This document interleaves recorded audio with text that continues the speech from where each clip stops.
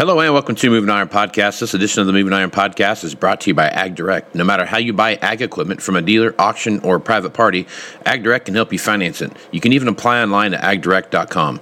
Learn more about your financing options at agdirect.com. Moving higher in the 21st century. Hard-working people working hard for you and me. Moving higher, time and time again.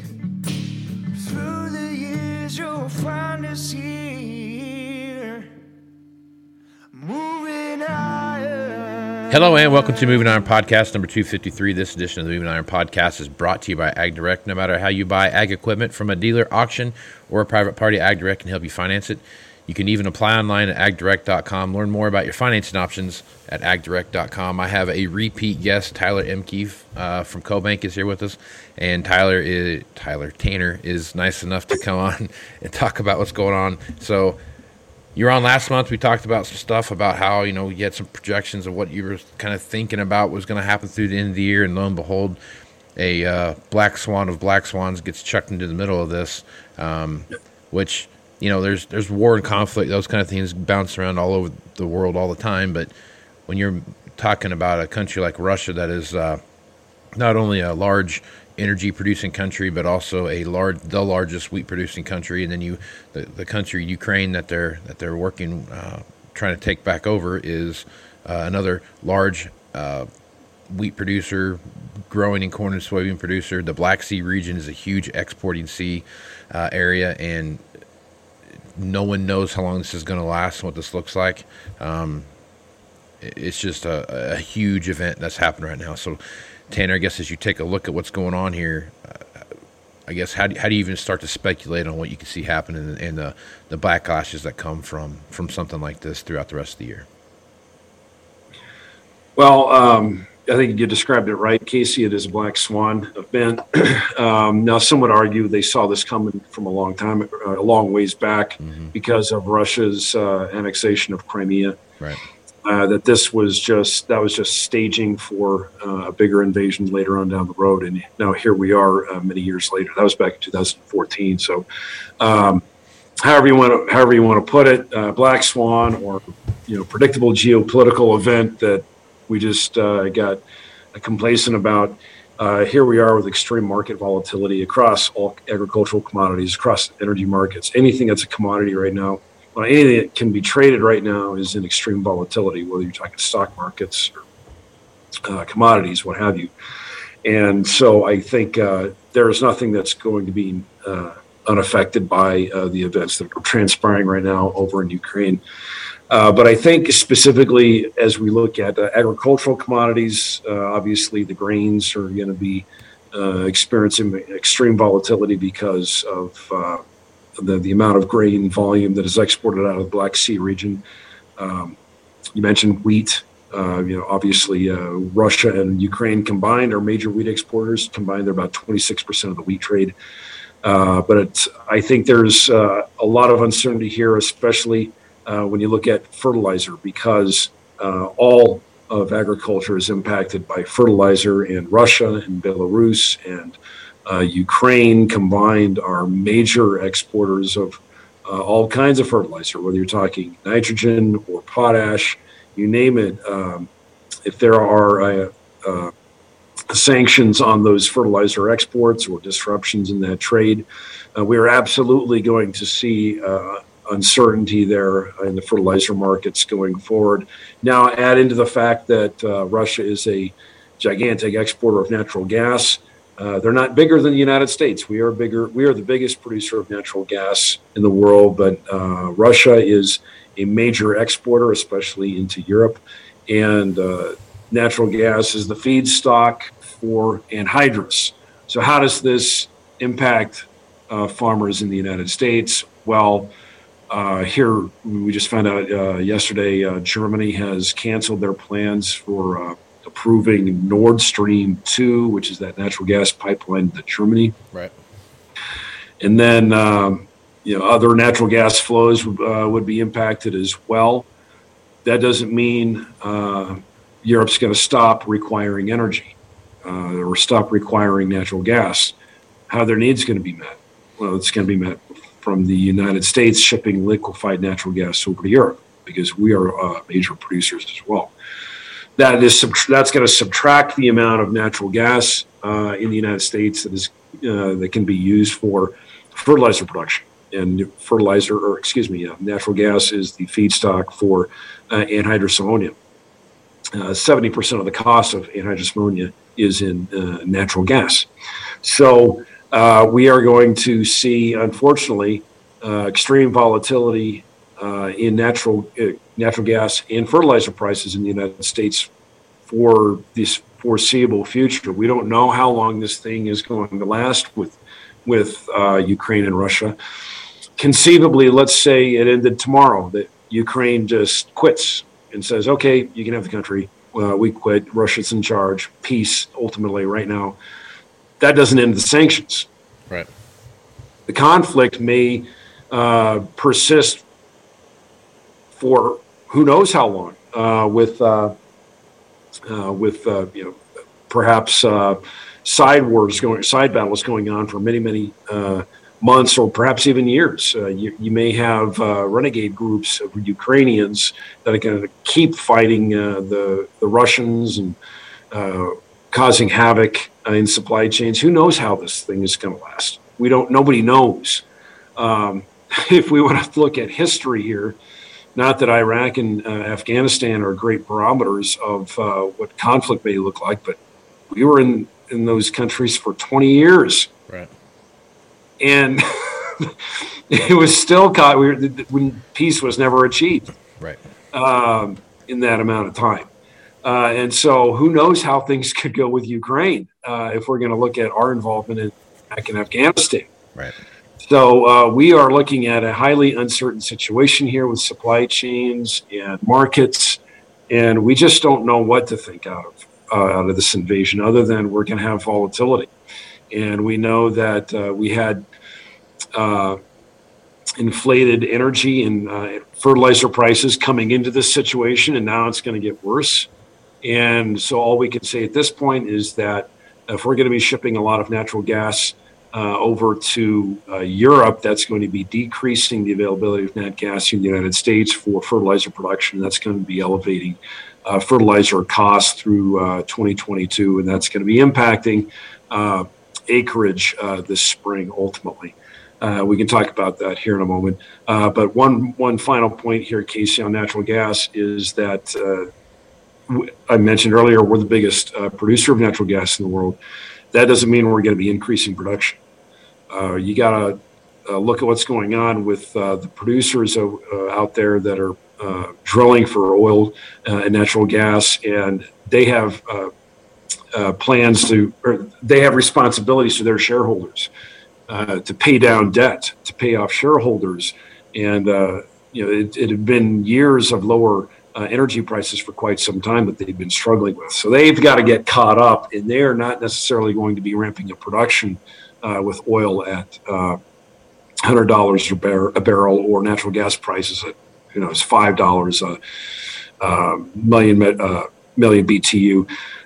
They're going to be imposing austerity here. Really, I think their shareholders are imposing austerity on these energy companies in the United States to reward the shareholders and pay down debt and short their balance sheets. So we won't necessarily see supplies respond accordingly to prices, and that's going to keep energy prices and natural gas prices elevated for the foreseeable future, and that therefore Casey is going to keep fertilizer prices elevated. So an uncertain situation here with austerity in energy production in the United States colliding with the uncertainty we're experiencing now in commodity markets with grain and fertilizer and energy over in Ukraine and Russia. So this is not what the American farmer needed at this time. This is the last thing we needed. However, farmers are going to be benefiting from higher commodity prices. It's just on the production side of things. That's the problem. How high will fertilizer prices go? Although farmers may be capturing more revenue from higher agricultural commodity prices, whether you're talking about grain or livestock or dairy, you name it, that is the positive. The negative here is the higher inputs, and it is higher across the board. It's not just energy or fertilizer. It's labor. It is machinery prices, which you've been talking about every day, every podcast that you do.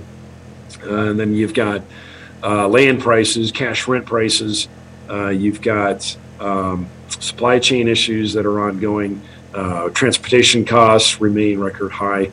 Add all of this in, and that quickly erodes whatever margin a farmer thought he might have. Mm-hmm. Now, there are very few farmers out there that bought their fertilizer last year. I've talked to a few farmers out there that have been very smart on this. and they are laughing their way to the bank right now. But I would say that those folks are few and far between. Most farmers right now are trying to figure out what they're going to do this spring with the high input costs, especially with fertilizer and fuel that they're going to be looking at, and trying to pencil out how they're going to move their acres around to the most profitable allocation they can.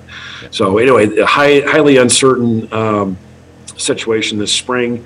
Obviously, this is going to keep feed prices elevated for dairy producers, for livestock and poultry producers, and that it will also erode margin, and that is going to delay whatever expansion we may see in those sectors. Now, we've been calling for milk to be in that class 3 milk to be in that $23 to $25 range for an extended period of time. Live cattle prices remain elevated and will probably continue to remain elevated as long as we see drought conditions out in the west, and perhaps a recovery in hog prices. But the issue here really is, what is the cost to respond to those high prices and expand your operation? And it's the input costs that are going to be, yes, commodity prices are elevated for farmers and ranchers and dairy producers, but it's the cost of production now that is becoming increasingly uncertain, unfortunately, that is going to be eroding those margins. Right. Okay, so fertilizer prices going up, obviously. We just saw their predictive acreage reports be coming out next month here, I think. So we start looking at corn, soybean mix and what that looks like, and ending stocks and all those things that play into that. There could be a lot more soybean acres get picked up than they had predicted based upon this, and corn acres go down, or some other crop will take their place and those kind of things. So I guess as you look at that, what's your thoughts there? Yeah, USDA did come out with their ag outlook numbers yesterday. That was quite overshadowed by what was going on in the headlines and with what's going on in Ukraine and Russia. But they confirmed what everybody else is anticipating, a big increase or somewhat of an increase in soybean acres with corn acres down. Wheat acres are up when you've got, wheat prices the highest in several years now because of the conflict in Ukraine. That may increase wheat acres some. Remember, the winter wheat crop's already planted. The problem there is the drought on the plants. So it really comes down to what happens this spring up in the Dakotas in that area, and then perhaps later this fall. That's a long ways to go, but they're looking for cotton acres to also increase, and then rice acres coming up very slightly. But really, the story here is really going to be on soybeans. We've got beans well into the teens, and it's got a lower fertilizer bill than what corn or wheat or rice has. So USDA is pointing in that direction, what everybody was thinking anyway. But now, given the fertilizer situation as it is, that may be getting even worse. That may push yet again even more acres into soybeans than what USDA is projecting, and that would pull more acres out of the grains and rice, and that would perhaps tighten the feed situation even more again for this fall. Now, for harvest, for grain availability and feed availability this fall. Now, that would be a bad situation for the dairy and livestock and poultry feeders out there. So and if you're an ethanol producer as well. But really here, the big question is how many acres are going to be pushed over to soybeans and how much will be lost out of the grains. Then on the specialty crop side, for anybody out there in California and the Sun Belt, it's, again, the story comes down to fertilizer. But if you're looking at permanent plantings, you're not going to be shifting. You're not going to be pulling trees because of fertilizer costs. Trees are a long-term investment. So it's not exactly like we're going to see a shift in acres out of almonds or walnuts or tree nuts or what have you, or citrus. This is mostly looking at what's happening in the row crops. And if you have a crop that's very nitrogen intensive, you're going to be relooking at your cost of production and where can you allocate acres to something that may have a lower fertilizer bill. And soybeans clearly is going to be one of those opportunities, perhaps. Right. Yeah, there's kind of the $64,000 question out there right now is what that mix is going to look like based upon rotation and fertilizer and everything else that's there. So there's going to be a lot of looking at the spring going in that this could have as much volatility in the marketplace, add more volatility to the marketplace, and so it's already there just based on, right now I think when I looked it was like 88 million acres is what they had for soybeans and 92 million for corn, if I remember right. That's right. Yeah. If that gets flipped around and it's 88 corn and 92 soybeans, you know what I mean? That's a whole other thing. Even if it's just 50-50, you bring that down and you're you're 90 million each. That's a huge swing in absolutely. And just ending stocks. And what does that look like? And where we're at now, especially with what's happening in South America, and you throw that on top of that, it was supposed to be the crop that was supposed to save everything and get world supply back together, and it fell pretty short of that. So a lot of volatility on that side of it. So I guess as you look out from just the whole economics of everything that's out there with the inflation, interest rates are going to be coming up. You start throwing all this stuff together. What's your kind of from shooting from the hip, I guess? What's your thought process right now going through the end of the year and the overall ag economy? I think prices are going to stay high, but there's, like you said, there's a ton of inputs coming in that really aren't accounted for in that. Well, the margin environment's going to be compressed because of inputs. And I don't know how many farmers out there have already marketed their products or whatever it is they're growing, grains, livestock, oil seeds, dairy. But the inflationary environment is not going away. So we got to talk about the Fed. Right. Can the Fed control inflation? That's part of their mandate is to have stable prices. And what they mean by that is about 2% annual inflation. And right now we're at 7.5%. Mm-hmm. So can the Fed get get these costs under control? And there's a huge question mark on this because this time around, inflation is so much different. That's not necessarily demand driven. Because the Fed has no influence over Russia invading Ukraine. Mm-hmm. They have no influence over Nord Stream 2. The Fed has no influence over China perhaps invading Taiwan. These are things that may be that causing more inflation down the road that the Fed doesn't have any influence on. The trucker shortage that we're experiencing right now, elevated transportation costs. Coming into the pandemic, we were short about 70,000 long-haul truck drivers. That number is now about 80,000. And so that's lifting your transportation costs in addition to fuel surcharges. So the question is, can the Fed really douse inflation with high rates this time?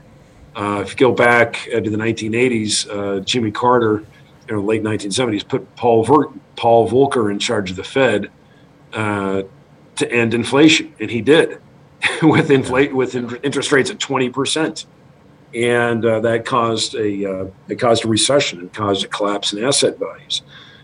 For those folks that were around back then, they remember that farmland values dropped 60% from peak to trough. We're going to see that this time around again. Well, the Fed is between a rock and a hard place here because there's so much debt out there, and it's going to be hard for the market to bear a significant increase in interest rates. At the same time, you've got all these other factors of rising costs that the Fed doesn't necessarily have a lot of influence over. The Fed, again, doesn't have influence over China and whether they decide to shut down a port or a city or a factory because of a COVID outbreak.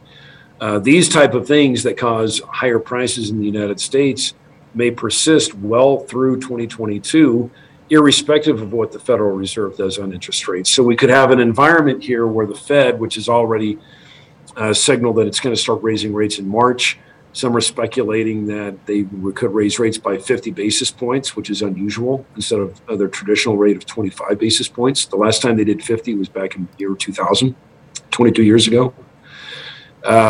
So they could start raising rates, and they could raise them sharply because inflation is now the highest in 40 years, 7.5%. It's the highest since 1982, I think. Yeah. So the Fed could overreact, perhaps, and raise rates a lot faster than what the market is anticipating. Currently, the market is anticipating a Fed to raise rates 3 to 5 times a year. Some economists are saying 7. Well, the Fed's going to have to thread a needle here.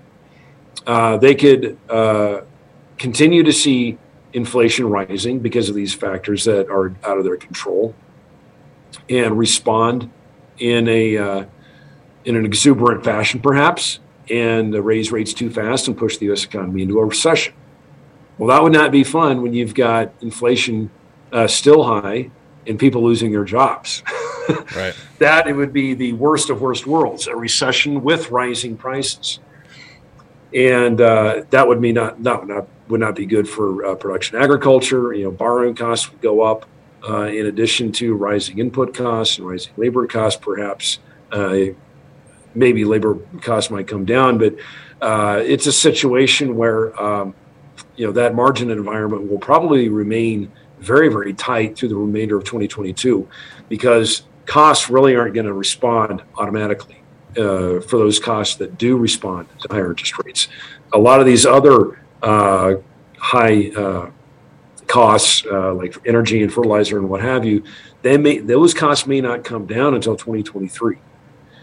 So it could be a while yet. And so for 2022, it's going to be an elevated margin environment. The USDA is forecasting that incomes will be down. Net farm income will be down in 2022. A lot of that is simply due to government transfer payments going away, or at least not being to the degree that we saw in prior years, with farmers and ranchers receiving the CFAP payments, the coronavirus payments, PPP loans, things like that, or the MFP payments from Trump. A lot of those payments are going to be going away. And so that is going to be the big reason why we see lower net farm income in 2022. But now you've got perhaps a situation here where inflation may be even worse for farmers and ranchers because of fertilizer prices and energy prices. And so that may drive incomes down even more.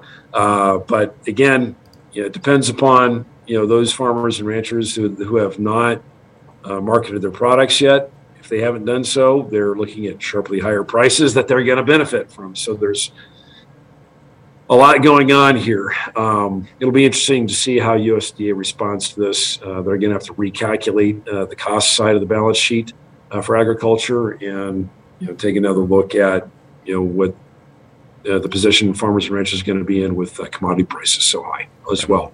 Yep. A lot to figure in there. A lot of stuff to look at here, Tanner. There's so much going on right now that we could probably do a 10-hour podcast and not cover everything. So plenty. Yeah. Plenty of crazy stuff happening here, man. So, well, Tanner, if folks want to reach out to you and get more information about what you're doing over at CoBank and what's going on over there, what's the best way to do that? Just go to our website, cobank.com. They can find our research. On the website, our research division is called Knowledge Exchange. And you can contact us there, anyone on our team that focuses on all these issues that's going on. We've got a lot of people watching this, so we got a whole team you can reach out to. Right on. Good stuff. Well, Tanner, appreciate you being on the podcast, man. Thanks, Casey. Good to see you. Good seeing you too, man. I'm Casey Seymour with Moving Iron Podcast. Check me out on Facebook, Twitter, and Instagram. That's where you find the latest editions of the Moving Iron Podcast. Also go to movingironllc.com for all the information about the upcoming Moving Iron Summit in Nashville, September 6th, 7th, and 8th. That'll be in Nashville, downtown Hilton Hotel there. For more information, go there. You can send me an email at movingiron.summit@movingironllc.com, and I can get you all the information you need there. Or you can just check it out on the website and go ahead and sign up there. So if you're interested in doing that, highly recommend you coming and checking that out. So with that, I am Casey Seymour with Tanner Ehmke. Let's get smart, folks. Out. Moving iron in the 21st century. Hardworking people